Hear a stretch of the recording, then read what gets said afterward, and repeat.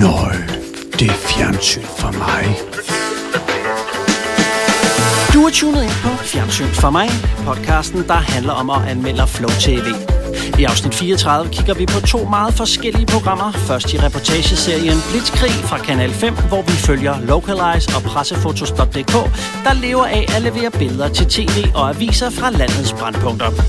Derefter sapper vi over på DR-programmet Danmarks næste klassiker, hvor 5 designere har fået til opgave at komme med deres bud på en moderne pH-lampe eller Y-stol. Men spørgsmålet er så, om der er dømt Wiener eller IKEA. For at finde svaret har vi hidkaldt den grafiske designer og motion artist Allan Tonning og stand-upper samt podcast-entreprenøren Pelle Lundberg. Så på med sikkerhedsbrillerne, vi har lagt i kakkelovnen til springfarlig debat og jordnær eksegese. Velkommen til Fjernsyn for mig.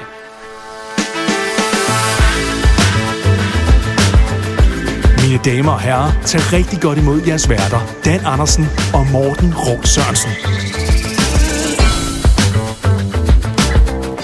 Vi er endnu en gang samlet her hos Dan på Halmtorvet. Tak fordi, at vi må være her. Selv tak. Det er mig en glæde at lægge stue til. Og så har vi vores gamle ven Allan med.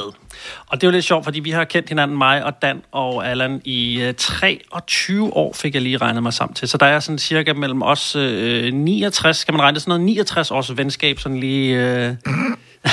Og man kan ikke regne det ud. Det er noget pjat. Men til gengæld, så har du ligesom taget dit indtog på podcastmarkedet ved at lave logoer til hvor mange efterhånden? 5 indtil videre. Jeg mangler en fra, at det kan perfekt udfylde min skærm i min podcast-app. Og der kan du også bare måske købe den lille iPhone og løse det problem. Hvem er det, du har på tapetet efterhånden? Handuo og Klovn Podcast, Hakkedrengene, Fjernsyn for mig. Og den er også god. Ja, den er altså rigtig god. Og Vestegnens Helte med Rolfing og Jonas Vesterbø. Det er også nogle skarpe nogle her på CV'et, vil jeg sige. Ja. Og så har vi Pelle Lundberg med som debutant i det her program. Ja, mange tak. Det er en stor ære. Jamen, absolut ikke debutant i podcastverdenen. Og det kan man ikke sige. Nej. Du er nærmest en podcast-iværksætter. Jamen, jeg har lige så mange podcasts, som du har lavet logoer. Men det er jo helt vildt. Ja. Startede du med den, der hed Flyverskjul, eller var der noget før den? Nej, det er min første podcast. Den lavede for 5 år siden, startede det der. Ja. Og hvad, holder den pause nu, eller hvordan går det med den? Ja, den er blevet sådan lidt... det er jo nok sådan grundpodcasten, jeg laver, men så har jeg lavet nogle afstikker, og så kommer jeg altid tilbage til den. Okay. Ja. Så lige nu er det Dalgårds Tivoli-podcasten, der har din... Ja? Den har mit hovedfokus. Ja. Og hvordan går det med den? Jamen, det går jo over al forventning. Altså, det har jo et fantastisk liv, både serien, men nu har podcasten også fået det, og det har fået folk til at gense programmerne og sådan noget. Så det er fedt at lave noget, som folk gider at høre. Det er rigtig rart.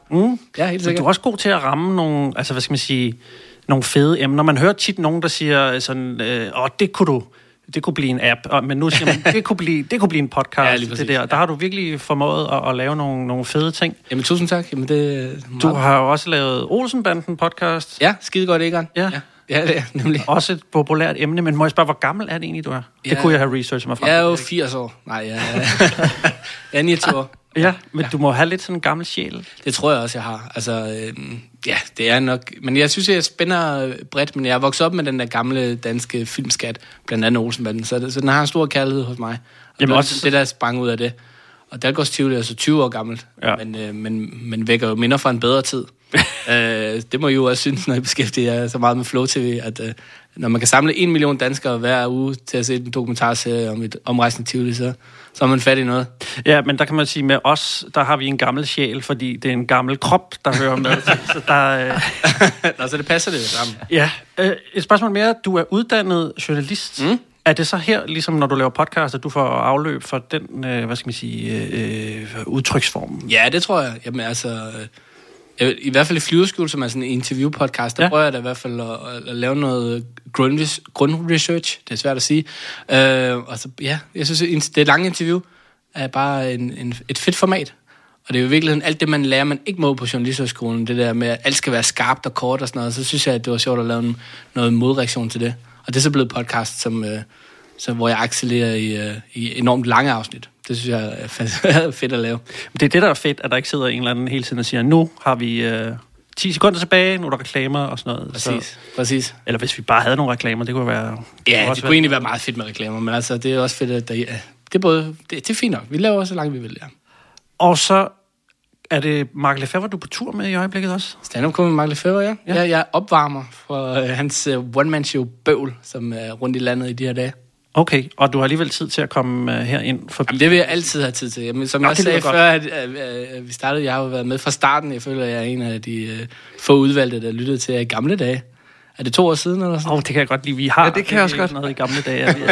Vi er allerede der. Men hvis man gerne, altså, fordi det er jo, du starter jo nærmest op på ny, hver gang du laver en ny podcast, så bliver det en gren på dit podcast 3, ikke? Er der sådan et sted, hvor man kan få et fora, eller et eller andet forum, hvor man kan se alle dine podcasts? Du har også noget med Onkel Joachim, jo. Ja, jamen, jeg har lavet en podcast om en bog. Jeg tror bare, man skal søge på Pelle Lundberg, så dukker der forskellige ting op, eller finde mig på sociale medier. Det må være sådan et eller andet. Fordi det stikker i alle retninger, så der er ikke sådan nogen rød tråd i det. Så det kan være, der er en af mine podcasts, som man gider at lytte til. Du kan snart altså lave en podcast om din egen podcast, når det har forgrenet sig så meget. Ja, lige præcis. Ja, det stikker jo nok så meget af, ja. Hvad sker der ellers egentlig? Vejret er godt. Jo. Du plejer at have sådan en dejlig segway med et ordspil forberedt. Nå, ja. Får I taget mange billeder på... Okay. Kanal 5 har i mange år excelleret i politireportager og kriminaljournalistik, og Blitzkrig fungerer fint i forlængelse af det univers. Det er de samme greb og den samme æstetik, men her følger vi blot freelance-fotografer fra 2 konkurrerende selskaber, der følger i hælene på politi og brandvæsen i den evige jagt på skubbet. Ja, det er jo et Kanal 5-program, og man kan sige, kort sagt, er det vel politijagtmodellen, som er trukket ned over, stringerfotografer, sådan nogle, der jagter det gode billeder, sådan akkord og sælger dem ind. Lidt ligesom Jake Gyllenhaal i Nightcrawler, hvis man har set den. Ja, det kom jeg også til at tænke på. Og jeg synes egentlig, det var et meget... jeg kan ikke huske, at jeg har set det før, og jeg vidste ikke, det fandtes i den form i Danmark. Jamen, havde du ikke hørt om Localize før? Jo, men jeg troede ligesom enten, at det var sådan lidt... Faktisk var det dødt efterhånden, fordi at alle de har en telefon, ikke? Jamen, jeg kan lige noget, der gik op for mig, da jeg så det her program, som nærmest var sådan noget, jeg måske havde lidt fortrængt. Det var engang for mange år siden, der arbejdede på sådan en tankstation, og der blev jeg røvet af en mand med en pistol, og så kom politiet jo bagefter og skulle snakke lidt om det. Og mens politiet stod og snakkede med mig, så stod der sådan en mand, sikkert for Localize, med sådan et kamera, og der er sådan noget, der hedder en sungun, sådan en stor lampe, man kan sætte ovenpå, og stod og filmede mig lige skærmen ind ad vinduet. Og sagde, kan vi bede ham om lige, altså jeg skal stå og fortælle med en mand om pistoler og sådan noget, det kunne man ikke gøre noget. Han gik nok væk, det var ikke særlig spændende det her, sagde politiet. De var sådan vant til det. Men der tror jeg lidt, der ligger noget i maven, og jeg synes sgu, de er lidt, deres moralske kompas er måske jeg synes lidt også, anderledes end mit. Altså, jeg havde også lidt mærkeligt. Jeg var sådan lidt pro and con hele vejen igennem programmet, fordi der er også et eller andet meget godt i at få ting skildret. Altså, det er jo paparazzier, bare med ulykker. Jo, men nu var der også en, der bare filmede, du ved, at nu kommer rockerne til byen, ikke, som havde fået unik adgang af rockerpræsidenten, ikke? Og så begynder det måske kun et eller andet. Det er altså også lidt ulækkert. Stadigvæk. Altså, jo. Ja. Nå, men altså, jeg kan ikke, altså, det er også nogle skandalefotografer. Men jeg er fuldstændig enig med dig, fordi jeg havde også gik ind med den indstilling, at jeg tænkte, det er sgu lidt ulækkert, det her. Jeg bryder mig ikke rigtig om emnet. Men altså, jeg må bare konstatere, at jeg blev ret godt draget ind af det, fordi det tv-teknisk er utrolig godt lavet. Altså, jeg har meget svært ved at påpege noget, der er skidt lavet, sådan rent teknisk. Ja. Jeg synes, det er virkelig godt lavet, og altså, især nu sidst, der var det Has.dk, hvor grafikken var rigtig, rigtig sløj. Der synes jeg, at grafikken er ace i den her. Altså, det er virkelig, virkelig godt lavet. Det tænker jeg på, og jeg tænker også på dig, da jeg så det. Vi kan desværre ikke vise grafikken i en podcast, men der er sådan noget, hvor at, nu springer vi lidt frem, men der er de her 2, der konkurrerer, og når de så skal hen til et eller andet crime scene, så er der sådan et flot 3D-kort, kan man sige det? 3D-kort? Ja, jeg er meget bange for det. Lidt GTA-agtigt. Ja. Og så kan man så se den ene, den røde bil nærmer sig, og den blå kører hurtigere, fordi den ene er på motorvej og sådan noget. Og det synes jeg, det er ret fedt lavet. Jeg har I spillet Ghostbusters computerspillet, hvor man kunne se, at der var et spøgelse på vej, og okay, vi hører en I Blitzkrig følger vi en lille kreds af dedikerede pressefotografer, der går helt til kanten og nogle gange lidt over, for at dokumentere de vildeste begivenheder i Danmark. De stopper ikke for nogen eller noget i kampen om at være den første på pletten, når volden raser, ilden danser, og biler brager sammen. Den har der sat på tæv, den der. Og helst før politi, ambulancer og brandvæsen når frem. Du skal turde gå over grænser. Hvad er du gang i? Du skal ikke optage mig. Localize er landets største samling af pressefotografer. Jeg har lavet 650.000 kroner for et billede. Deres største konkurrent er firmaet Pressefotos.dk. Det ultimativt fedeste, det er adrenalinkigger. Fælles for dem alle er fascinationen af blå blink og trangen til at være, hvor det sker, når det sker. De angriber nu. Kom. Nu er vi travlt. Det handler om at komme først, og gevinsten er at få solgt sine billeder til nettet, aviser og tv-stationer. BT har lige taget billeder her, jeg lige har taget herudefra. Jeg er en af de bedste. Pressefotos.dk er bedst. Er jeg den eneste, der synes, speakeren virker en anelse ligeglad med programmet og det, der sker? Nej, jeg synes, han prøver at lyde sej. Nå, jeg ved det ikke. Det er også det er måske en af mine anker ved det. Det er, at han virker sådan lidt... Jeg synes ikke, det er så vildt, men i hvert fald så går det rimelig stærkt. Det gælder om at komme først. Nå, okay. Eller han virker bare sådan lidt uengageret på en eller anden måde. Jeg tænkte faktisk ikke så meget over speakeren. For de der fotografer, vi følger, de er så meget op at køre. Det er dem, jeg lægger mig op af. Ja, det godt, så det vejer lidt op mod hinanden. Og jeg ved ikke, om det er fordi, det er ham, de også bruger til de andre sådan krimi-ting. Så for mig, der passer han bare sådan ind i formatet. Ja, okay. Jeg tror, at det er ham for Besat af Bad Boys, hvis der er nogen, der har set det, eller... Ja, desværre. Fordi jeg forestiller mig lidt sådan en rocker, der sådan... Nå, men så synes jeg, han er pissegod. Ja, det er dumt, vi starter det her program egentlig med at sige din adresse mere eller mindre, hvor vi optager. Ja, nej, det her, det er jo bare studiet. Ja. Så. Du bor jo igen. Ja, godt. Må jeg lige spørge om en ting? Som journalist, hvordan har du det sådan med moralen i det her, Pelle? Altså, jeg blev sådan lidt, det var sådan lidt en rutsjebanetur for mig, fordi jeg blev egentlig sat af ret hurtigt, og så blev jeg koblet på senere, fordi jeg så egentlig synes, det var et ret fint program. Men jeg har svært ved de fotografer, som, når de sådan ligesom giver udtryk for, hold kæft, hvor er det fedt, der er en brændende bil, eller et uheld, eller sådan noget. Den sådan fascination, eller den måde, de sådan ligesom... Og det er de jo selvfølgelig nødt til, det er deres arbejde. Det synes jeg er svært, og... Men det er bare løst på den her split screen, de bliver ved med at bruge. Det fungerer bare rigtig godt. Men i forhold til moralen, er det fordi, de går så tæt på, eller hvad tænker du? Altså fotografernes moral, eller? Ja, lige præcis. Og det er nemlig også det, der stikker lidt i øjnene på mig, eller i ørerne, når de siger sådan noget der i retning af, hold kæft, hvor er det fedt, at der er en, der står og bliver tæsket af nogle vagter og sådan noget. Ja. Mm. Mens jeg halvvejs igennem Øster Allé, kommer der så en melding om, at 1-2 biler skulle være kørt sammen og ramt en autoværn. Melding om færdselsuheld ude på Helsingørs motorvejen. Så det er jo lidt noget højt, der kunne måske være noget i den i stedet for. Anders fra Localize skal nu beslutte, om han vil blive eller køre videre til trafikuheldet. Det er jo også skide irriterende. Altså, så er der 2 uheld, eller altså, hvad fanden skal man vælge? Det er noget hø. Det er noget hø. Men jeg synes næsten, lige præcis det klip der, det ramte mig ret voldsomt, hvad jeg sad så, fordi han er jo ikke engang begejstret, hvor han tænker sådan noget, fedt, der er en bil, sådan noget. Det han var sådan lidt, der er en bil, der smadrer, altså, jeg ved ikke. Det kan være, jeg skulle køre ud og se den. Han virkede sådan nærmest apatisk, ikke? Og det synes jeg var mere skræmmende næsten. Jamen det tror jeg var, fordi der var jo ikke noget vold ved parken lige på det givende tidspunkt, og det er det, der er skide irriterende. Ja, men det er da også, men også så kører man ind i byen, ikke? Så er man på vej til trafikuheld. Det er jo noget fandens noget, det der køværk. Der burde politiet jo næsten få lukket lidt op, så man kan få det væk noget hurtigere. Hvad fanden laver lastbiler i København efter 20? Men det er sgu da skide besværligt at finde ulykker og fotografere. det er noget høj.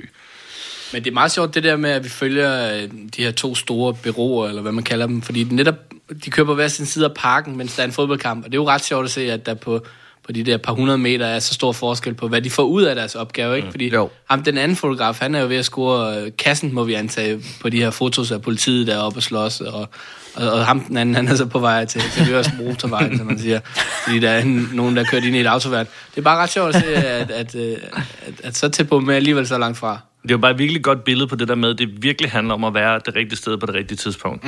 Altså handler om at være på pletten, og man kan se kontrasten imellem. Og det var også en anden, for at nævne det grafiske igen, der har de også lavet alle synk-situationer, og i bilerne, der er de henholdsvis røde og blå, som man hele tiden kan følge med i. Det synes jeg er et ret fedt greb, altså som man hele tiden har styr på, hvor man er henne. Men også det her med, at de er pitchet op mod hinanden, og tilsyneladende er med på den. Altså, de har jo nok fået at vide, prøv at høre, kunne det ikke være sjovt, hvis vi gjorde sådan og sådan. Altså, de er jo konkurrenter. Jeg kan ikke lige komme på, at man har sådan en lignende konstellation, hvor man sådan følger de to største spillere på markedet så intenst. Og sige, det er fandme flot, at de sådan kan netop det der med, at de kan følge dem på vej til samme ulykke, og hvem kommer først, og have en VJ altså i hver bil, og fanger den ene får et tip på telefonen, den anden har bare lige hørt om det i radioen, eller du ved, har set nogle blå blink, som han forfølger, ikke? Altså det er ret, jeg ved ikke om det er måske en kombination af held og virkelig godt tilrettelæggelse. Ja, men altså man kan sige, de piggybacker jo egentlig bare på deres netværk. Og men så, altså, med mindre, det kan også godt være, at de bare har 100 timers optagelse, og så er de bare, altså, jeg føler bare, at der er gjort meget ud af det her program. Altså, det kunne også godt bare have været, fordi jeg synes også, at politijagt er godt løst, men du ved, der følger man jo bare sådan lidt tilfældigt Vlado, og så en anden dude, ikke? Men her, altså, det der med de kredser om samme område, det synes jeg bare er meget elegant noget. Der er så ikke så imponeret, fordi de har jo nok spurgt dem, okay, hvornår sker der typisk noget? Er det mandag eftermiddag, eller er det, når FCK spiller mod et udenlandsk østeuropæisk hold? Altså, så det har de jo nok lige forberedt. Altså, bare lige for at forsvare dem. Fordi den ting, jeg snakker om, det er jo der, hvor at der er en politibil, der kørt ind i en anden bil. Altså, og så er der en, der har set nogle blå blink, og så kører han bare efter det, og man tænker, hvad sker der? Og så er der den anden en, der får noget fra tiptelefonen. Altså, og den case, synes jeg, og det er jo der, hvor de laver det der med, hvem kommer først og sådan noget. Det synes jeg er altså vanvittigt godt tv, faktisk. Ja. Og det var også en af dem, hvor jeg havde lavet en note med, at jeg til min store irritation bliver jeg draget ind i det. Altså, var ret godt med. Og så jeg sad og så det sammen med min kone, og vi sad sådan lidt og hatede dem, fordi de var nogle klamme stodder. Og så kommer der bare ham der fra Pressefotos, som bare giver en stor del af overskud til hjertestarter og førstehjælpskurser. Mange af de penge, Pressefotos.dk tjener, går til velgørenhed, som for eksempel opsætning af hjertestarter og førstehjælpskurser. Og det er der en særlig grund til. Og grunden er så, at hans datter på et tidspunkt faldt om, og havde en hjertefejl og skulle genopleves og sådan noget. Men det er ret fint. Altså, jeg synes også, at det er meget, meget flot cast, de faktisk har fundet, fordi de er sådan forskellige og har lidt dualisme, hvis man kan sige det sådan. Ja, ham Localized, det er original gangster, og så det er også dem, der har de røde lyssværd. Men jeg skal lige spørge vores to journalister herover. Vil man spørge kritisk ind til, hvor mange penge af det her? Det kunne jeg faktisk godt tænke mig at vide. Eller hvad? Eller er det kun mig, der tænker, er det 20.000 ud af 10 års omsætning? Ja, men det tænker jeg også faktisk. Altså, det er lidt irriterende også, fordi han ligesom, er det en procentdel? Er det, altså, hvor er vi henne, ikke? Ja, fordi det er meget nemt lige at sige. I starten, der virker det lidt som om, at han nærmest gør det her gratis, ikke? Altså, jo. Det er hobby, og så giver han alle pengene til hjertestarter. Så tror jeg altså ikke, det er. Nej, det tror jeg ikke. Der er en ret sjov sekvens, hvor de var ude og fejre de her FCK-billeder der, hvor han så siger, han ringer til sine kolleger, så tager jeg lige et par latter med. Ja. Og så siger han, jeg vil have en chai latte. Og så går han bare sådan, for helvede. Ja, din bøs, mand. Ja, det er han lige ved at sige, ikke? Som om, at de der latter bare er det mest maskuline, man overhovedet kan opdrive. Ja, skal jeg så tage en kjole og en tampon med til dig også? Altså, det stikker. Ja, men jeg kan egentlig meget godt lide, at de sådan beskriver det der sådan noget, hjelme og hunde, det er et godt tegn, og sådan noget. Man bliver sådan lidt taget ind i deres verden, og sådan, det har jeg jo aldrig tænkt over, om det er et godt tegn, så har de fået besked på, at der sker noget, og sådan noget. På den måde er de egentlig meget gode cases, fordi de er så erfarne, har man i hvert fald indtryk af. Og forskellige. Ja, også det. Altså, det kan jeg også godt lide. Også, altså, der er også ham med, hvad hedder han, Michael, ham der er ude og filme rockerne med sin datter. Ja, det er også... Altså, han er sådan lidt mere, han er en gammel soldat, ikke? Det er ham, der var localized i starten. Ja. Men hvis vi lige skal prøve sådan at zoome lidt ud, så kan man sige, det er jo delt op i 3 blokke, som jeg fornemmer det. Det er sikkert noget med nogle reklamebreaks. Og i den første, der har vi den her Parken fodboldkamp, der ligesom er i centrum med de 2 hold. Og så kommer der en lille pause, og så følger vi ham, sagde du, han hed? Michael. Det er sådan ligesom næste blok. Og det er her, der begynder jeg at blive draget mere ind. Jeg fornemmer en lille smule, at programmet ligesom bliver bedre for os alle sammen, som vi ser det. Er det rigtigt? Ja. Også fordi det ikke er så uheldsjægeragtigt. Ja. Altså det er sådan mere, nu har jeg lavet den her aftale med rockerpræsidenten, og så... så kan jeg sælge nogle billeder og komme ind og få nogle... Og han er bare rigtig glad for det. Altså, der er ikke sådan noget jeg ved, det er rocker, men der er bare ikke nogen, der lever af andres ulykke. Skal vi også lige nævne, at Michael der, han har sin datter Cirkeline med, og han siger ja til at sætte hende op bag på en banditers motorcykel og bare køre afsted. Og det er et problem, det forstår jeg ikke. Jeg synes, det er en god måde som at opbygge noget kildenetværk, ikke? Han har jo tydeligvis venner med dem. Han siger også, at han har siddet inde, så måske er han eks-rocker eller sådan et eller andet. Hun skal hærdes. Ja, lige præcis. Ja. Det er jo også en måde at opgøre. Det er også en kæreste på et tidspunkt, ja. Nå, ja, det kan jo være, det er sådan en... Hun er jo 14, kan man sige. Så. Ej, men det er fuldstændig rigtigt, fordi det starter, den der anden blog, den starter nemlig med det der, så vidt jeg husker, med ham fra Pressefotos, hvor han snakker om det med, at han donerer penge til de der gode formål, og så kommer den der anden historie, og for mig så tænker jeg sådan, det kan programmet også, og så begynder jeg at tænke fremad, sådan, okay, i fremtidige programmer, det er ikke kun sådan noget ambulance chasing. Jamen lige præcis, men hvad hedder det, der tænker jeg så også lidt frem, okay, men hvor mange gange kan de fortælle den her historie, fordi der fyrer de måske deres load af, altså for tidligt, eller det ved jeg ikke, men selvfølgelig skal de have seerne ind, men de kan ikke, der er ikke den der Hans Engel-historie, han har åbenbart lavet et meget berømt pressebillede med Hans Engel, ham her. Ja, og der vil jeg godt lide også, fordi det er en af de ting, som jeg virkelig også vil rose programmet for, hvor mange små, lækre sådan, lyddetaljer, der er i den historie. Natten til den 20. februar 1997 bliver skæbnesvanger for Hans Engel og dansk politik. Hvad der kan ligne et almindeligt trafikuheld, får de efterfølgende dage store konsekvenser for manden, der er spået til at blive statsminister. Men hvad de færreste ved er, at samme ulykke også bliver afgørende for pressefotografen Michael Forsmarks karriere. Her der kom jeg i gang kørende klokken lort om natten, og jeg har min politiscanner, og så hører jeg Lyngby politi sige noget med, vi kører ham til Lyngby. Skal jeg få et autograf til dig? Og så samtidig så får jeg et opkald, en Falkmand. Altså jeg synes helt den der, nu er der sådan lidt politiradio og sådan lidt opkald og lidt blitz og sådan noget, og så kører de ud til der, hvor han tog billedet af bilen, og altså så, jeg synes bare, at de har gjort meget ud af at fortælle den historie, som også godt bare kunne have været en lidt kedelig synk, ikke?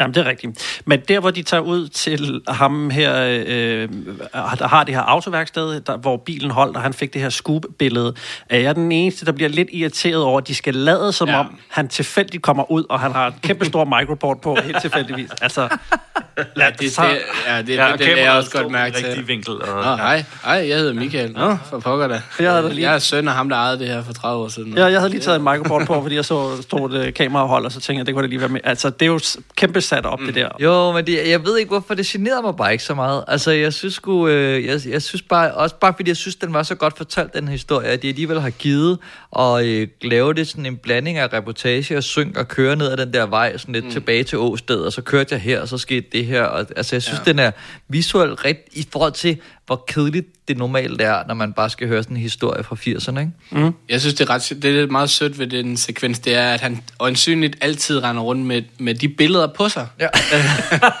Han hiver jo sønnen ud i sin bil og siger, vil du ikke have det billede, jeg tog der for hvor mange år siden er det? Og så giver han ham et billede. Det synes jeg er meget fint. Men det, der også er lidt spændende ved den her historie, det er også, at på en eller anden måde, der tjente altså de her skandalejæger noget retfærdighed der, fordi at Hans Engel var jo aldrig blevet dømt, hvis ikke han havde taget de billeder og fundet bilen og alt det der, så man kunne se, at han var pissestiv og bare havde havareret det hele, ikke? Ja. Altså så igen kommer den lidt dualitet, der er i det her program, som jeg synes er hvor jeg ikke rigtig ved, hvem jeg holder med. Ellers mit moralske kompas bliver i hvert fald udfordret. Jeg kan godt se, at de har sin berettigelse. Men det er selvfølgelig fint, at de her ting bliver afsløret, men det er også sådan lidt, det lyder som om, det var en appelsin, der faldt ned i turbanen på ham der. Han kom kørende klokken lort om natten, og så støder han tilfældigvis lidt ind i det her scoop. Jo. Ja, men så ringer han jo så til Falk dagen efter og siger, hvor er bilen nu? Og så tager han så ud og laver det der billede der, ikke? Det er jo næsten journalistikarbejde. Det er men der er også en lille historie, som ikke fylder særlig meget, hvor der er en af fotograferne, der tager billeder af en brændende bil i Vallensbæk, hvor der ikke er så meget i det. Men så det lykkedes dem alligevel at sælge billedet. Det synes jeg er ret imponerende. Ja. Det er sådan en lokal sprøjte. Ja. Så det er også de der små ting, der åbenbart er penge i. Ja. Ja, altså, jeg vil sige, jeg synes, det er en virkelig god historie, den her midterhistorien med både med banditers tingene og den her Hans Engel ting. Altså, men er I ikke sådan lidt bange for, om programmet kan blive ved med at holde den der historiske kadence? Og det er meget højt niveau, det er jo nærmest en lille film. Altså sådan dramaturgisk har den også bare godt sådan god kadence. Er der nogen af jer, der har set andet end program 1? Nej, det har jeg heller ikke.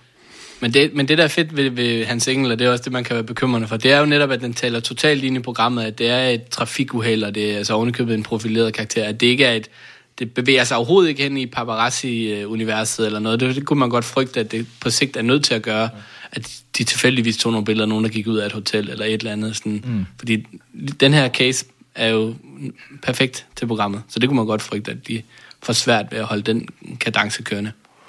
Jamen, jeg tror bare, at det er 2 forskellige branches inden for det her. Er det ikke det? Altså sådan dem, der ligesom, altså paparazzierne, der går efter de kendte, og dem, der ikke har noget imod at stå. Altså, der skal jo også noget mandsmod til at stille sig op 1,5 meters penge fra nogle sindssyge fodboldfans, der er op og slås, og så bare tænke, jeg filmer det her. Det er jo ikke alle, der er lige pjattet med at blive filmet lige op i smasken, når man begår ulovligheder. Nej, de flasher det også, det pressekort, de fri presse, det er lige som at se sådan en film fra 30'erne. Men jeg synes også, det bliver lidt flippet, det der med, at de filmer noget meget tæt på, men så står der nogen og filmer dem, der filmer. Altså, de er jo også lidt on the line. Ja. Det synes jeg også er meget spændende, den der men det er også, men det er også meget fint, og der er jo ikke nogen, der dør i det her program og sådan noget. Det vil også være en grænse, hvor jeg tænker, okay, det gider jeg ikke at se på, at nogen, der tjener penge på det, fordi Hans Engel, selvom det var forfærdeligt, så slap han jo uskat fra det. I hvert fald fysisk. Hvis det var en mand, der havde kørt en anden mand ihjel, så havde det ikke været samme feel-good-program, som det på en eller anden måde er. Ja, der kan jeg godt lidt frygte, at de der også bare har stået og hvis der er en, der har fået kappet hovedet af, det er fedt, det er nogle gode billeder, det her. Ja, lige præcis. Det tror jeg skulle desværre lidt. Der er gode penge i det. Men hvis jeg skal sige noget, som jeg synes, at det her program godt kunne have fortjent lidt bedre, for jeg synes generelt, det er nogle gode synker, men jeg synes, det er rigtig ærgerligt, at der er så meget gentagelse i synkerne, som de lige har sagt i reportagen. Ja. Altså, det er sådan, det havde fortjent bedre, for jeg synes, det er et rigtig godt program, og så er det lidt ærgerligt, at det bliver hævet ned på det der spadeniveau, hvor man sådan, lige skal have tingene at vide 2 gange. Men tror I ikke, det er fordi, at reportagen er så udfordret her? Man kan ikke tage tingene 2 gange, og derfor føler de bliver nødt til at spike og synke det hjem. Vi er jo ude i, altså lidt i den her familie, der stammer fra noget TV Danmark og de unge møder og sådan noget. Altså den her tradition med, at vi skal se en lille snags reportage, og så skal det spikes, og så skal det synkes og sådan noget. Og det er det, jeg synes er ved at være lidt forældet, heldigvis. Ja, det der Parken uheld, kan vi lige prøve at spille det igen? For det synes jeg er et meget godt eksempel på, at vi får næsten tingene at vide 3 gange. Mens jeg halvvejs igennem Øster Allé, kommer der så en melding om, at 1-2 biler skulle være kørt sammen og ramt en autoværn. Melding om færdselsuheld ude på Helsingørs motorvejen. Så det er jo lidt noget højt, der kunne måske være noget i den i stedet for. Anders fra Localize skal nu beslutte, om han vil blive eller køre videre til trafikuheldet. Altså, det er nærmest 3 gange, vi får det samme at vide, ikke? Ja. Og det er bare lidt unødvendigt, fordi jeg synes, de har rigtig meget god reportage. Har I også lagt mærke til, at når ham her, Anders, han er på, så i hans synker eller snaser med ham, så er der klippet helt vildt i det. Helt sindssygt. Og de er ikke særlig kønne, de der overgange der. Jeg tror, han snakker meget drevent og siger rigtig meget. Ja, for det er nok for at skabe tempo, eller for at få nogle sammenhængende sætninger. Han lyder lidt som om, han er ved at falde i søvn næsten nogle gange. Ja, han er meget rolig, det kan man godt sige. I forhold til, hvad det er, han laver i hvert fald, så er han ikke adrenalin-junkie. Nej, det er i hvert fald ikke det, han udstråler. Han kunne godt trænge til en latte, i hvert fald. Skal I prøve at sætte nogle stjerner på? Nogle politistjerner? Nogle serifstjerner. Jeg er ret spændt på at faktisk at høre, hvor I er. Okay. Skal jeg lige starte? Så kan jeg ikke ligesom læne mig op af jer. Altså jeg vil sige, hvis man kan lide politijagt og fartjagt, så kan man også godt lide det her. Jeg synes faktisk, at de har fået det altså et lille niveau op. Det er sådan samme formel bare på fotografer, men det er flot, det er skarpt, det er nogle gode historier, et rigtig godt cast. Så altså jeg har faktisk, inden for sin genre især, vil jeg godt være helt op på 4 stjerner. Ja. Skal vi prøve med Pelle? Ja, men altså, så kan jeg jo lidt på, hvordan... Giver I egentlig stjerner i Skide Godt, Egon, for eksempel? Har du givet stjerner til Olsenbanden? Ja, Olsenbanden, dem har vi rangeret fra 1 til 14. Ja. Okay. Nå, så er det jo ikke noget problem at give et tv-program. Okay. Nej, jamen, og jo faktisk ham der, Daniel West, som er en af de her... Han ligner enormt meget en, der lever af at være Benny Fransen lookalike. Bare lige fun fact, han ligner Benny rigtig meget, ham, hvis I har lagt mærke til det. Jeg er også, jeg vil også have sagt 4 stjerner, så det vil jeg holde fast i. Det var et program, som jeg regnede med, at jeg virkelig ikke kunne lide. Så det var virkelig faktisk en positiv oplevelse. Og især de her sådan lidt fremaddrevne historier, synes jeg er ret spændende at følge med i. For man har jo ingen idé om, hvordan det ender. Jeg kan ikke huske de her situationer, jeg aner ikke, hvordan de klarer det, og hvad der skal til i den her branche for at komme frem. Så jeg synes, det er ret en positiv overraskelse. 4 stjerner. Godt. Og hvad siger Allan? Jeg havde også en meget skizofren oplevelse, fordi jeg gik ind i det og forventede og havde det. Og et eller andet sted, som sagt, jeg kan ikke sætte en finger på det sådan rent teknisk. Der synes jeg, det er rigtig godt håndværk. Men jeg skal ikke se det igen, men det ved jeg bare, det er, fordi det ikke er et program for mig. Men hvis du godt kan lide sådan nogle krimiprogrammer, så tror jeg, så er det spot on. Altså. Så jeg giver det også 4 stjerner, bare fordi det er så højt niveau. Men det er jo simpelthen så røvsyn podcast, det her. Fordi jeg havde faktisk regnet med, at I var sure. Ja, men jeg har også givet det 4 stjerner, men, altså, og jeg skal heller ikke se det igen, fordi jeg synes sgu, de er sådan lidt... Jeg bliver lidt dårlig humør af at høre på dem, men jeg kan ikke forklejne, at de har ramt en rigtig god historie, og det er jo super spændende. Det er jo unik access, og der er en motor, og alle tingene er opfyldt. Så det er kun min personlige præference med de her mennesker, der gør, at jeg ikke skal se det igen. Men jeg har altså også skrevet 4 stjerner her. Danmarks næste klassiker tager Mette Blyme Rickers gennem 6 programmer, hvor 5 håbefulde håndværkere og designere skal forsøge at komme op med en moderne møbelklassiker, der kan konkurrere med hæderkronede navne som Finn Juhl og Poul Henningsen. Med den præmis er barn sat højt, og vi skal høre, om DR ligeledes har begået et funktionelt mesterværk. Når I hører Danmarks næste klassiker, tænker I så på, at det er design, det er møbler og lamper? Nej, det kunne lige så godt have været et musiknummer, eller...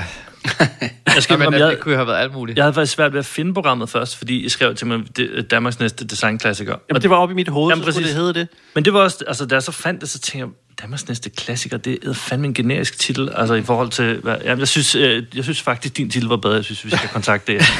Det kan være til sæson 2, at det er, hvem kan lave den næste Barbie Girl, og sådan, altså det er tænkt på den lange bane her, jeg ved det ikke. Jeg stussede bare lidt over det. Ja. Jo, jeg synes det er, altså jeg var ret spændt på det her program, fordi jeg synes, det taler meget ind i hele den der, Danmark skal ligesom vinde på gode idéer på hele i verden, ikke? Og kan man, er det sådan lidt... Løvens Hule møder nybyggerne og den store bagedyst. Ja. Danmarks bedste portrætmaler, Danmarks næste designer, Danmarks... der har været en del af den her slags programmer, kan man sige.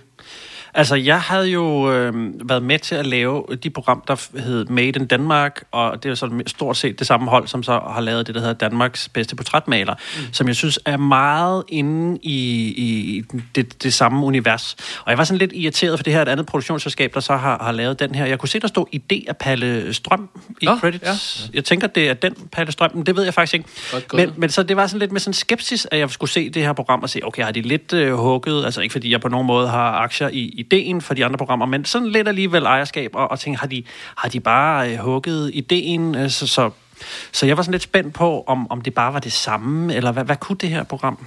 Hvad havde I sådan af forventninger til, hvad I skulle se?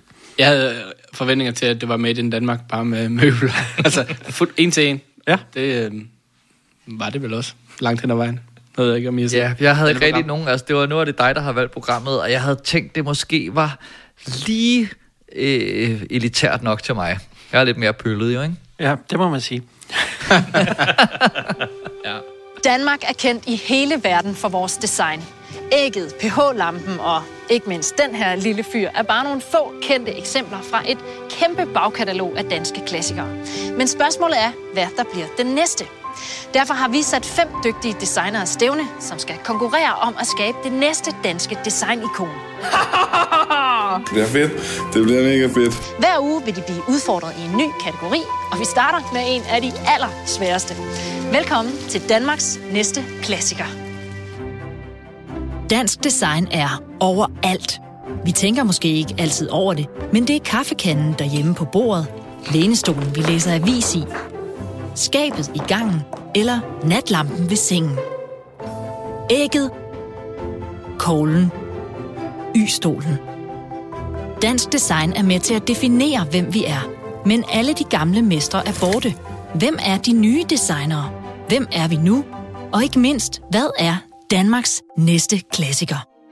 Lad mig lige starte med at spørge, om I har set med et program, fordi jeg blev altså lidt sådan, jeg synes, at introen sagde det, som Mette lige havde sagt. Det var sådan lidt en dobbelt intro. Jeg har set et program. Nå, så er det interessant at høre, for jeg synes også, der var et meget langt, man får den ind med skeen i hvert fald. Ja, det er også lidt, hun skal lige sige det først, og så bagefter siger det er en intro, og så viser det. Okay, vi forstår det. Ja. Jamen, det er åbenbart et langsomt program. Det er slow tv på en eller anden måde, måske. Ja. Det var en meget DRK-vibe. Jeg ved faktisk ikke, hvor det blev vist. Jeg så det på stream. Jeg er ret sikker på, at det er hovedkanalen her, til den pris i hvert fald. Ja. Og en fantastisk vært, hvis vi skal starte der. Starte med hende. Jeg synes også, hun er super sej. Hun er jo tydelig og varm og likeable og alt det, som man godt vil have en vært, og virker saglig. Ja, bestemt. Og smuk. Kan man jo også tilføje. Det kan man sagt. Det står for egen regning, men altså... Jo. Det lader jeg slet ikke mærke til.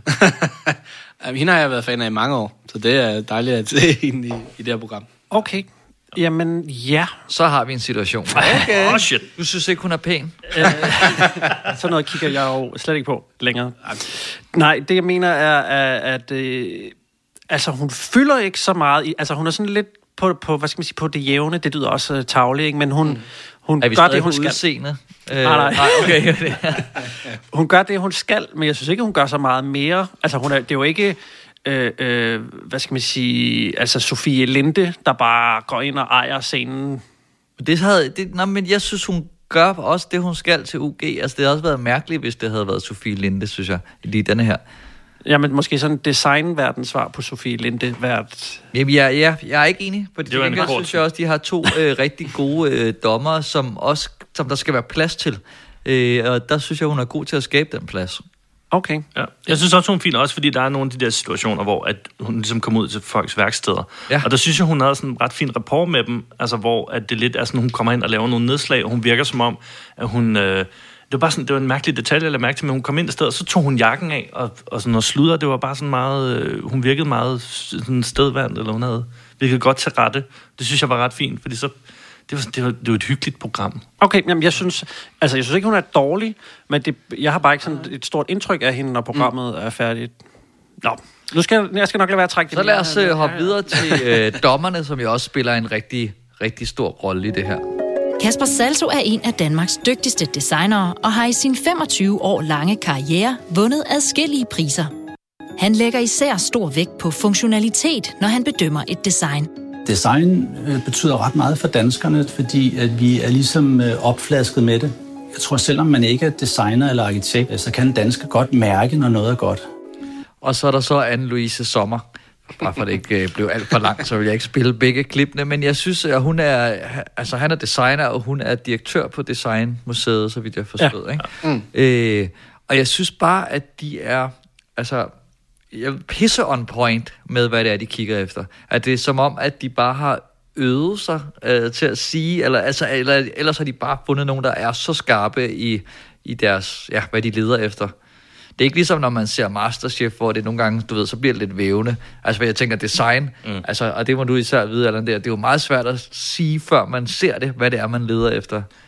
Ja, men jeg tror også, det er fordi, de har så meget styr på, altså de ved præcis, hvad de kigger på, og de kan se, hvor det kommer fra, og hvor ham Salto siger, og der kan se, der refererer du et eller andet, ikke?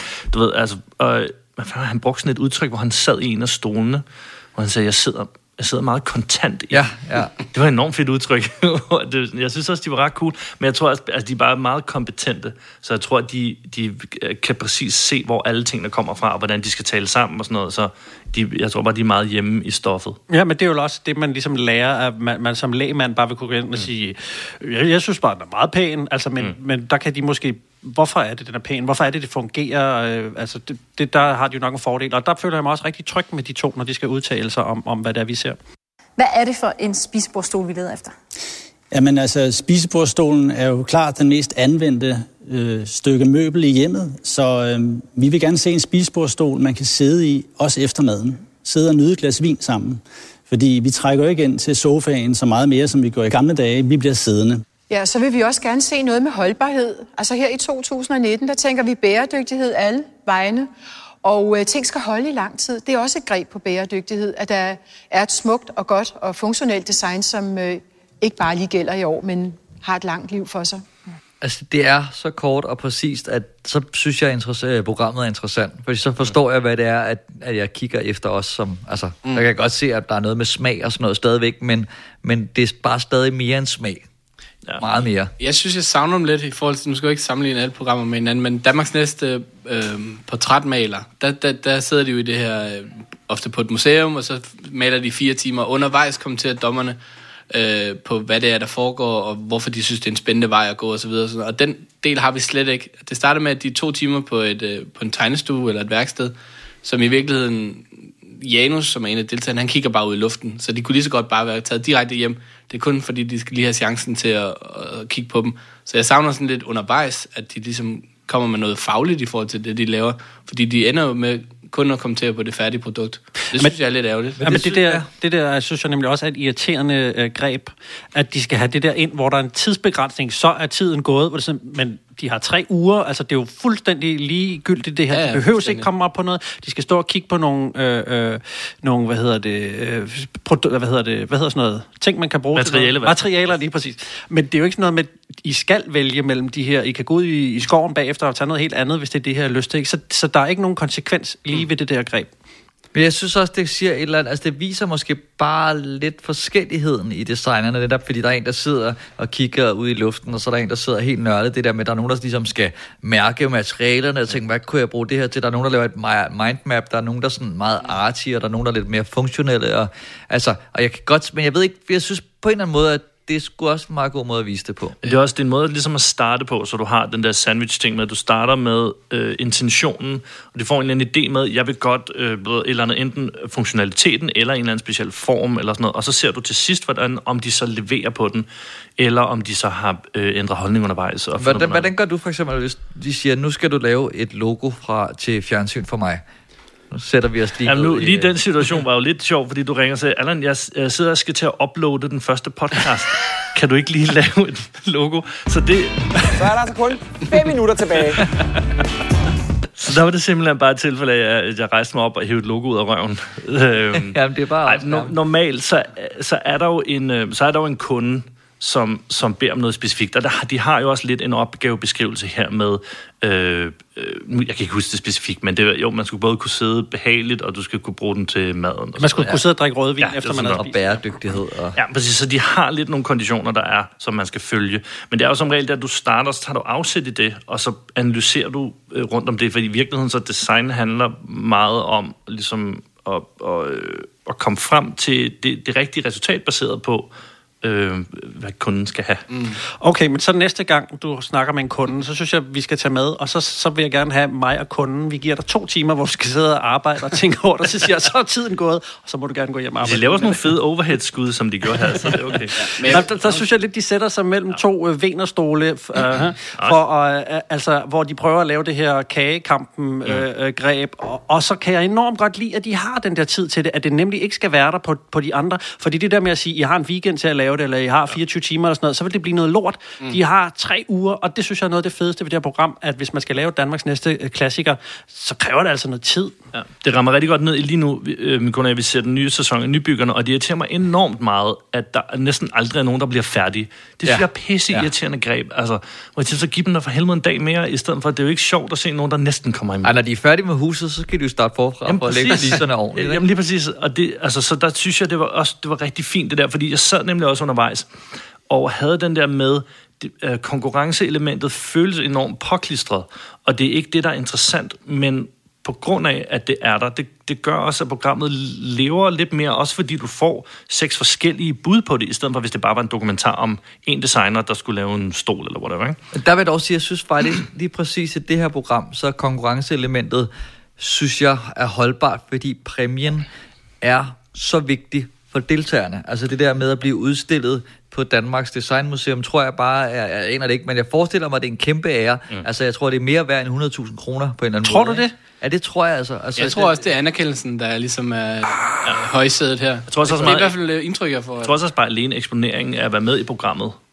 kan give noget. Og det vil sige, jeg var ret overrasket over, at det var virkelig flotte ting, de lavede. Det er jo også første program, man aner jo ikke, hvordan niveauet er.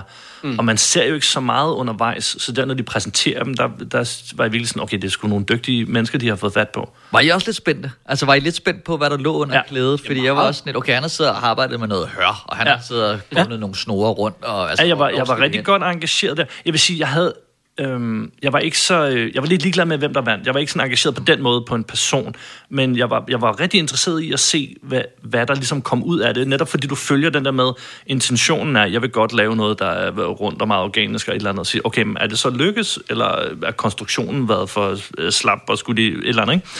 Så der synes jeg, det var rigtig interessant at se. Hvad synes I om deltagerne? Altså, fordi der kan jeg mærke, at det irriterede mig en lille smule, at jeg ikke vidste, hvorfor det var de 5. Altså, at der ikke var sådan en, vi har udvalgt dem her, fordi de har et eller andet, eller de har meldt sig, eller de har sendt et eller andet ind, eller et eller andet. Det var bare sådan nogle randoms. Ja, det er random, men jeg synes, det er nogle gode cases, de så har valgt, men det er selvfølgelig sådan lidt, hvorfor de valgte frem for nogle andre, det skal jeg ikke kunne komme og kloge på. For Rikke, en af karaktererne, hun har 17 års erfaring, og så er der nogen, der er sådan mere grønne i det og sådan noget. Så det er jo bare, de har skudt lidt med spredehav. Nogle er uddannet, og nogle der er Janus, som er tømmer, og ja, sådan, de har vel bare lavet en bred palet. Jamen, jeg ved ikke, om man i det prøve, eller man ligesom tænker, hvordan, altså, hvis de ender med at blive udstillet på Danmark, altså det, hvorfor har I valgt dem der? Hvis det er dem, der skal lave Danmarks næste klassiker, den næste, der skal holde i 100 år, altså hvorfor de 5? Ja. Ja, det savnede jeg ikke, og det er jo altid lidt svært, når man får fat på nogen til et tv-program, fordi du kan jo ikke, altså dem, som har vild gang i biksen, de har sikkert ikke tid til at være med, og sådan noget. Altså, så det bliver måske lidt en punktering at skulle forklare helt præcist, hvorfor de her er med. Og der må man sådan gå ud fra at programmet har fundet dem, altså der er mest optimale, tænker jeg. Er det ikke sådan tv-programmer? Jeg tænker også, hvis man har virkelig meget succes, så må man også tilsvarende meget tabe, ikke? Fordi hvis man er en succesfuld møbeldesigner, så gider man jo ikke tabe til Janus, som er tømmer. Nej. Altså, så ligesom hele ens kvalitet bliver devalueret af at stille med i det her program, ikke? Ja. Men hvis præmien er, eller hvis hele præmissen er, at man skal finde Danmarks næste klassiker, så kan man jo ikke bare tænke, du er sjov på tv, du er også meget god. Det er, du kan ikke. Jeg tror klart, de har castet efter, at det er nogen, der er dygtige. Jamen, jeg tror bare ikke, de har så meget at vise. Jeg tror, noget af det, som Pelle siger der, at altså, jeg tror bare ikke, de har måske har genereret så meget, eller ikke noget, som vi vil genkende. Så det er sådan noget, så kan det godt være hende, der har lavet det 17 år, så har hun lavet et hav af møbler, eller et eller andet. Jo. Men Mette kunne jo godt have sagt, vi har valgt de her 5, fordi dem synes vi repræsenterer noget unikt, eller de har, altså et eller andet. Men der kommer de her små mini-portrætter, hvor man lige lærer dem lidt at kende, og jeg synes, det er fint, at de har forskellige indgangsvinkel til hvordan de vil gå til opgaven. Jeg hedder Janus, og jeg er 35. Hej, skat! Jeg bor i Valby sammen med min kæreste, Christina, og sammen med min dreng, Willum, på 3 år. Jeg er uddannet tømrer, og jeg har et møbelfirma. Jamen, jeg er jo ikke uddannet designer. Det er bare en del af mig. Idéerne er bare inde i mit hoved. Hvis jeg skulle sige én ting, jeg var, så er det, at jeg er møbelkunsthåndværker. Fordi jeg vil gerne have, at det både er kunst og håndværk og design på én gang. Jeg er rigtig dårlig til at lave noget, der er mainstream. Det her program synes jeg også skal roses for de der præsentationer, fordi de er dejligt korte, og de er ret forskellige også. De har alligevel, og de kommer ikke bare sådan slavisk lige efter hinanden, og jeg synes, de sætter sådan lidt, så den ene, der får vi at vide, at han har børn, og så den anden, der får vi noget andet at vide, men det er ikke bare den der med, at vi skal have alder, bopæl, ægteskabsstatus, altså du ved, det er fordi jeg er lidt ligeglad. Og jeg må indrømme, altså det var også, for mig var det, jeg så 2 programmer nemlig, og jeg havde rigtig meget lyst til at se det tredje, det var kun på grund af tid, jeg ikke fik gjort det. Men jeg synes, efter det første program, der havde jeg en helt klar idé om, hvem de var. Så allerede i anden runde, der skulle de lave et bord. Så havde han en ret god idé om, okay, ham Kasper, han kan godt lide sådan noget med stål og sådan nogle hårde kontraster og sådan noget. Så der havde man en bedre idé om, hvor de var på vej hen. Så jeg tror, altså jeg savnede det heller ikke i første program. Jeg sad lige de første 10 minutter, hvor det blev introduceret, så sad jeg og tænkte, okay, det er rimelig tricky, hvis nu, at der er ingen af dem, der laver noget, der er fedt. Altså, så er det virkelig stramt, ikke? Men de har castet det fint. Så jeg vil sige, det efter det første program, så allerede der, så vidste jeg præcis, hvad de var for nogle typer. Jeg har også set et program mere, og jeg vil virkelig sige, det løfter sig for mig der, fordi der var jeg altså endnu mere spændt, og jeg synes hvad skal man sige, kvaliteten af det, altså i de første, der skal de lave nogle stole, og der var der nogen, hvor jeg tænkte, okay, det var sgu ikke helt lige noget, jeg har lyst til at stå derhjemme. Men i det næste, der tænkte jeg, kæft, det er nogle fede ting, og jeg var vildt spændt på at høre, hvad dommerne sagde til det. Altså om jeg havde også lidt, har jeg ret i, jeg synes, det der er det pæneste, eller hvordan sådan, ja. Det er også fedt, at dommerne er så hårde, eller bare sådan retfærdige og kontante, ikke? For mig er den stol nok på mange måder mere en fortælling, end den er en stol.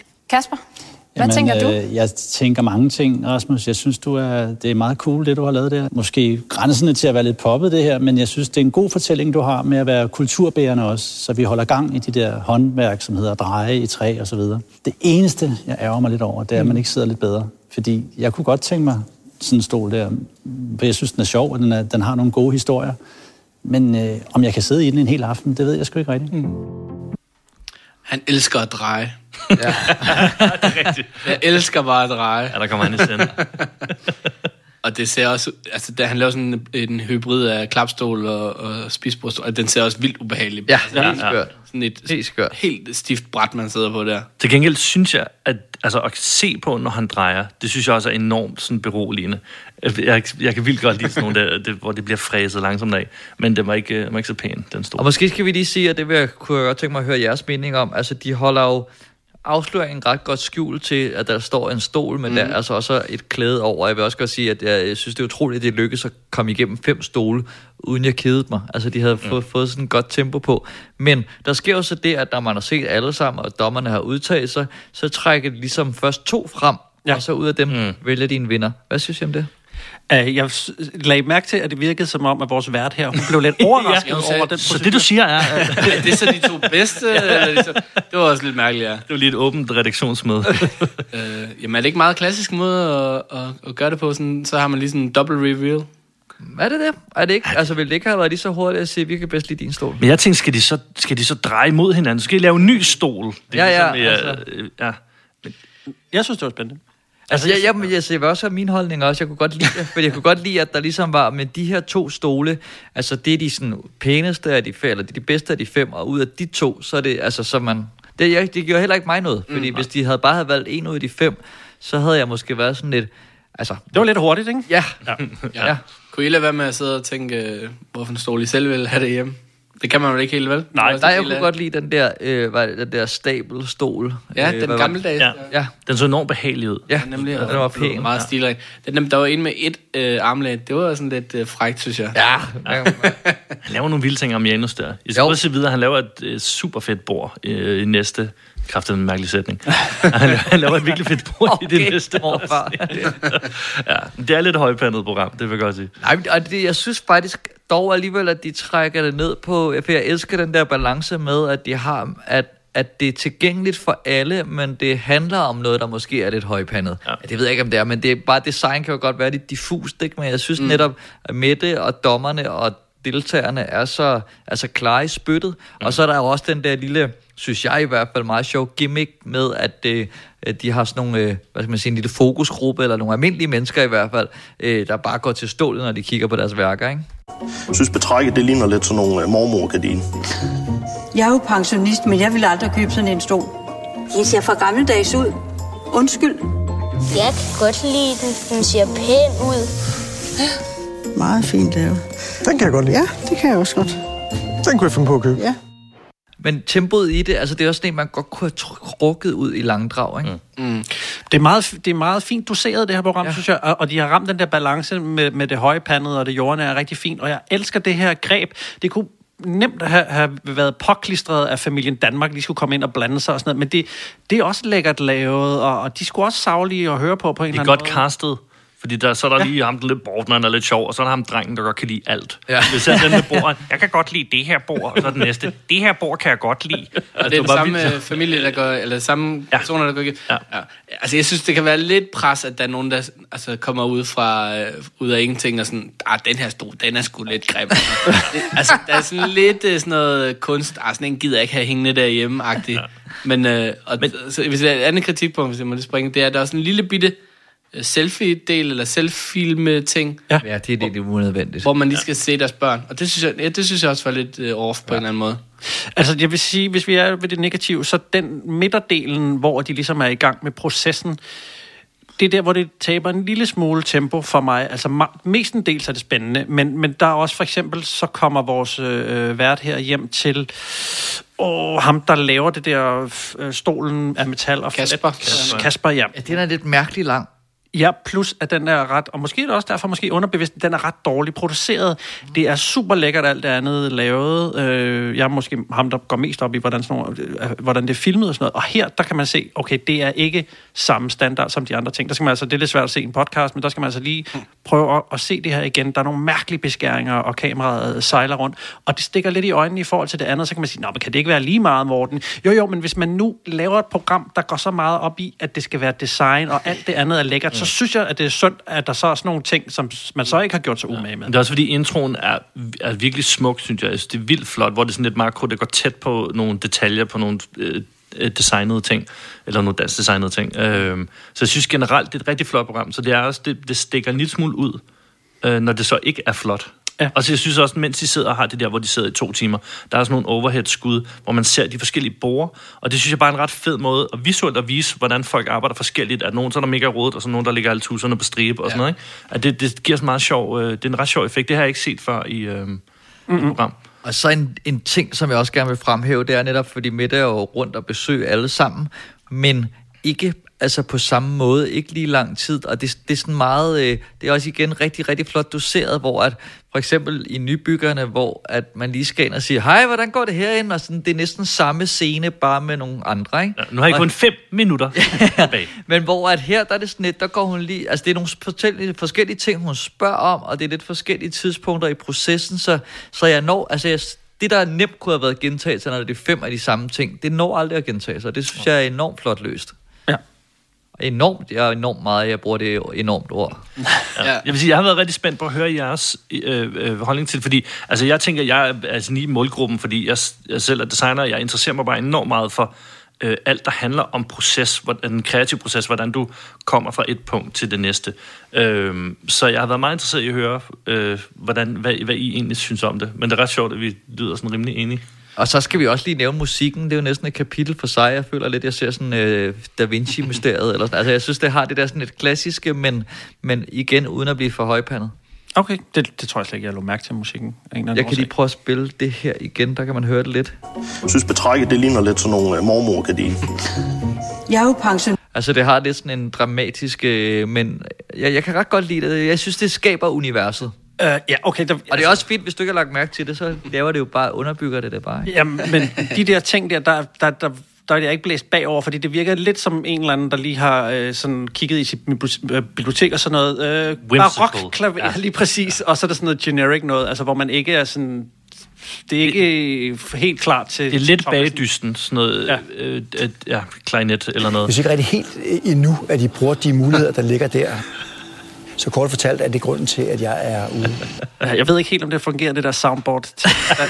Jeg kan godt lide, at jeg hygger mig rigtig meget med. Men du har stadig kun 2 klip, er det rigtigt? Jo, men det skal nok komme nogle flere undervejs. Jo. Nu skal du finde her i første afsnit, der hvor der bliver sagt klunkeklapstol. Det kan være, du kan tage den med. Klunkeklap. I øvrigt, det har vi slet ikke nævnt. Der er en lille ekstra, jeg ved ikke, om man kan sige feature, men jeg synes, der er meget hyggeligt, at man lige hører lidt om stolens historie. De første stole stammer helt tilbage fra det gamle Egypten for over 3.000 år siden. Og i næsten 2.500 år derefter var stole faktisk primært noget, der blev anvendt af kongelige og andre fine folk som et symbol på magt og rigdom. I dansk designs såkaldte guldalder i 1940'erne, 50'erne og 60'erne kom adskillige tidsløse klassikere frem. Veners Y-stol, Arne Jacobsens Syveren og Pantherstolen så blandt andet dagens lys. Mens andre store mestre, som for eksempel Poul Kjærholm, Børge Mogensen og Finn Juhl, også producerede smukke stole, der den dag i dag stadig pryder mange danske hjem. Spisebordstolen, som vi kender den i dag, er en videreudvikling af taffelstolen, der har sit navn fra, når man er til galataffel hos regenten. Så på den måde er vi vel alle lidt royale hver aften, når vi sætter os til bords. Der kan alle i hvert fald være med. Ja, der kan, jo, men jeg kan bare godt lide, man lige får nævnt de der store spisebordsdesigner i Danmark, og sådan, eller hvad hedder det, spisestols. Altså, jeg synes, det er meget hyggeligt. Jeg tror også, der findes stole før den tid. Jeg tror også, man kunne have sagt, jægersamfundet satte sig ned på en træstue. De stod op i 40 år. Jeg synes også, det var ret fint, fordi jeg synes, det var meget to the point. Det var short and sweet, og der var ikke mere med, end der skulle være. Og det var bare en lille fin intro. Jeg har lavet det note, og så tænkte jeg på dig, fordi at du kan godt lide at lære noget. Og jeg tænker, at det der får du lige den der med. Og også fordi nu i det her tilfælde, der ham der lavede den der barok, den filede stol der, der bruger han jo noget af det der historik, som bliver nævnt. Så du har lige klapstolen. Ja, præcis. Ja. Så du har lige lidt... du får lige lidt historie inden, og så... Jeg tror mere, det er heldigt, at han så vælger det historiske greb, ikke? Men det, jeg synes også, det fungerer rigtig fint. Og så har de brugt musikken, tror jeg, for Harry Potter der. Det er jo også svært. Det er jo der. Tak skal du have. Det virker meget som om, at de kommer ind i Hogwarts, ind i spisesalen, og så kommer der mad flyvende. Det er Corporate Whimsical 2 på Audio Jungle. Men generelt, ja, som du også... Altså, jeg synes... Alt nærmest er perfekt doseret. Altså, der er det hele tiden holdt det der tempo, for jeg tænkte først, da jeg lige så det, tænkte jeg, Jesus, 43 minutter med nogen, der skal lave en spisestol.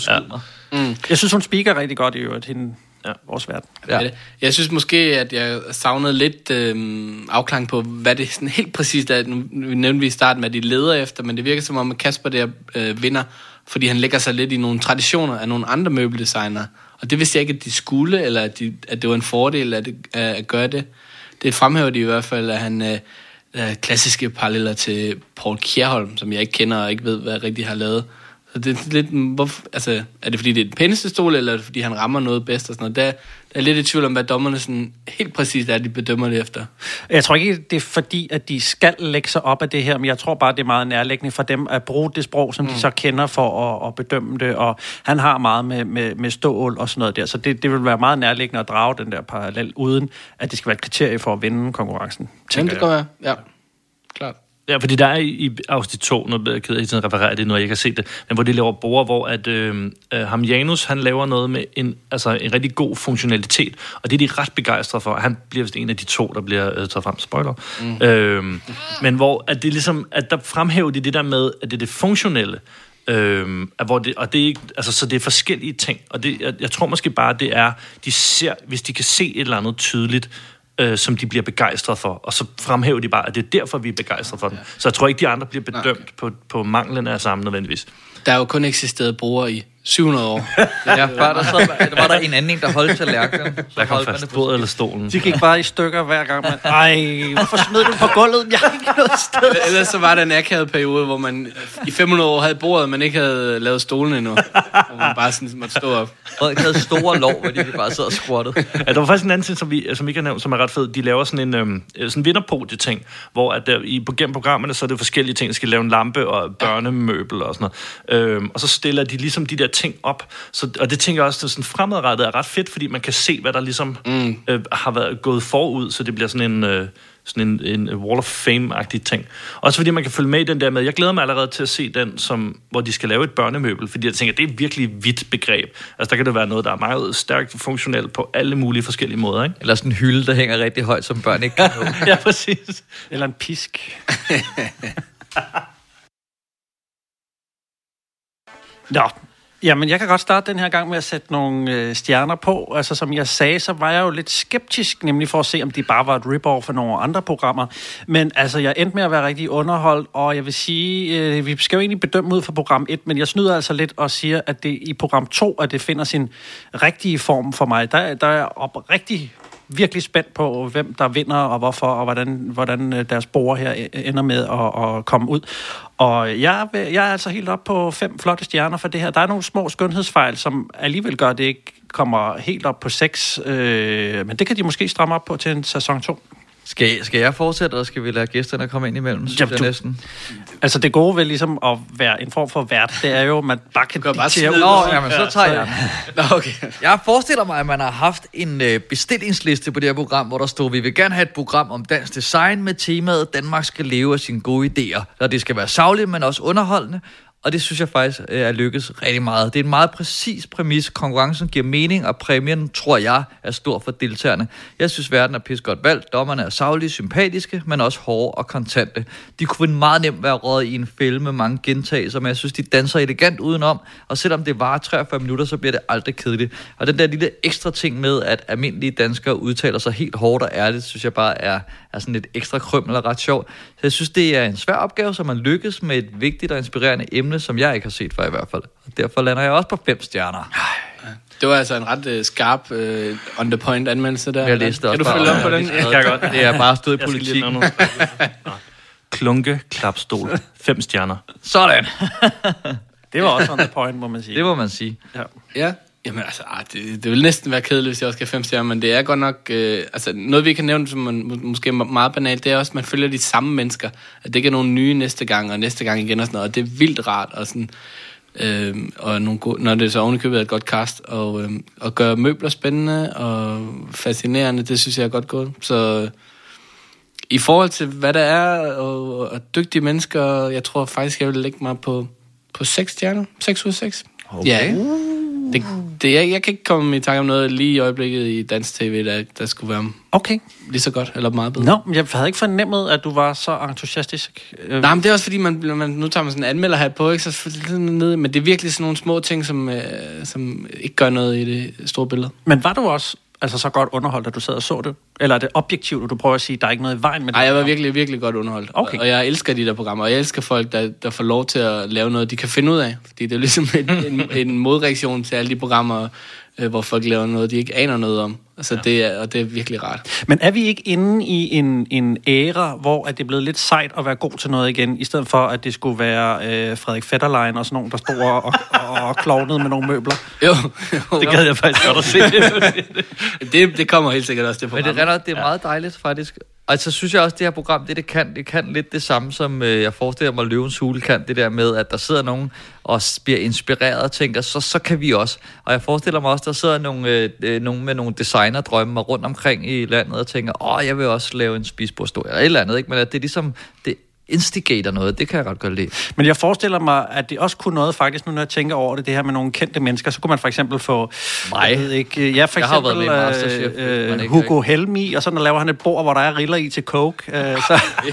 Ja, det kræver også noget, ikke? Ja, sådan et armlæn, og så en... Vi har playet jer allerede på den. Jamen altså, det var jo næsten...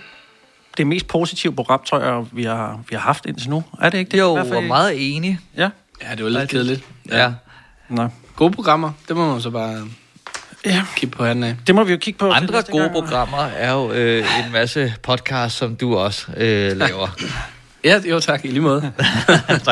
Men dem skal man skal simpelthen, det nemmeste er at lige at google Pelle Lundberg, LUND. Ja, og så som sagt, den der kommer ud sådan frequently, det er Dalgårds Tivoli podcast. Den kan man bare søge efter, og hvis man har lyst til det.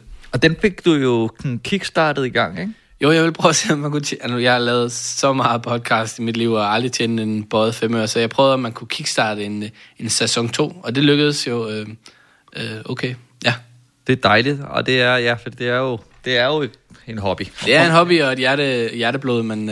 Må man være så fræk at spørge, hvad ligger sådan noget kickstarteri i på sådan en podcast? Ja, altså første 4 afsnit prøvede jeg at få 7.000, og der samlede jeg 9.000 ind, og så har folk heldigvis været glade for det, og så har jeg samlet knap 19.000 ind til de sidste 4. Okay. Jamen, så begynder det også at være... Altså, man kan jo lige... Nu er vi i hvert fald 3, der har lavet en podcast fast. Og altså, hvad ligger vi i det? Sådan måske en 1,5 dages arbejde hver på det her, tror jeg, mig og Dan. Er det rigtigt? Ja, det passer nok meget godt. Ja, i hvert fald. Så det er jo altså nogle timer, man efterhånden bruger på det her. Og nogle penge også. Altså, sådan, det er en hobby, der koster penge, ikke? Så, og forhåbentlig er der nogen, der er glade for det. Det koster også penge at gå til fodbold. Og vi elsker at lave det. Vi er bare glade for, at I lytter med. Og hvis I har lyst til det, så kan I også gå ind og give os en 5-stjernet rating på iTunes. Ellers... Nej, ikke så. Kickstart din fodboldkarriere. Og bortset fra det, så er der utrolig mange her på det sidste, der har kontaktet os via vores Instagram og skrevet søde beskeder og spørgsmål og forslag og sådan noget. Og det er utrolig dejligt, at der er nogen, der interesserer sig bare nok til, at de ligesom gider og involvere sig på den der måde, så bliv endelig ved med det. Det kan godt være, at vi ikke sådan lige frem tager alle forslagene til os, eller laver radikalt om på podcasten fra gang til gang, men altså det er jo... Jeg bliver her, altså. Ej, jeg har ellers skrevet, ja. Det skal man ikke undervurdere, det der med at smide for pokker, der en anmeldelse i iTunes, det er bare virkelig fedt, når der lige dukker nogle søde ord op en gang imellem. Ja. Fordi ellers så sidder man bare 4 mennesker i en stue og taler ud i luften. Og det er også hyggeligt. Og det er bare fedt, man når der er nogen, der lige... at gøre det med hovedtelefoner på. Ja. Og hvis det er, man vil starte en podcast, så kan man jo bare ringe til Allan, så laver han et logo på rekordtid. Er det sådan, det fungerer? Yes. Eller? Det er sådan, det gør. 2 flasker rødvin, så kører det. Nogen, der får rødvin. Men tusind tak for i dag. Vi skal ind og se Captain Marvel nu. Ja! Så skal lige nå en dudum inden. Det kunne da være dejligt. Er det dig, der giver? Eller? Vi kan jo prøve at hæve nogle af alle vores penge. Tak for i dag. Tak for det. Morgen.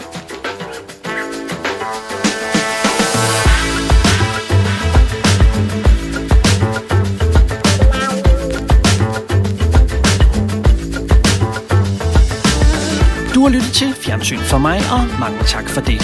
Hvis du har ris eller ros, så kontakt os på vores Instagram-profil. Her kan du blandt andet se nyheder om kommende episoder. Du kan også støtte os økonomisk inde på Tier, og det er 10er.dk/fjernsyn for mig. Det var alt, hvad vi havde valgt at bringe i denne omgang, men frygt dig. Vi vender tilbage, når du mindst venter det. Guds fred. Vi høres ved.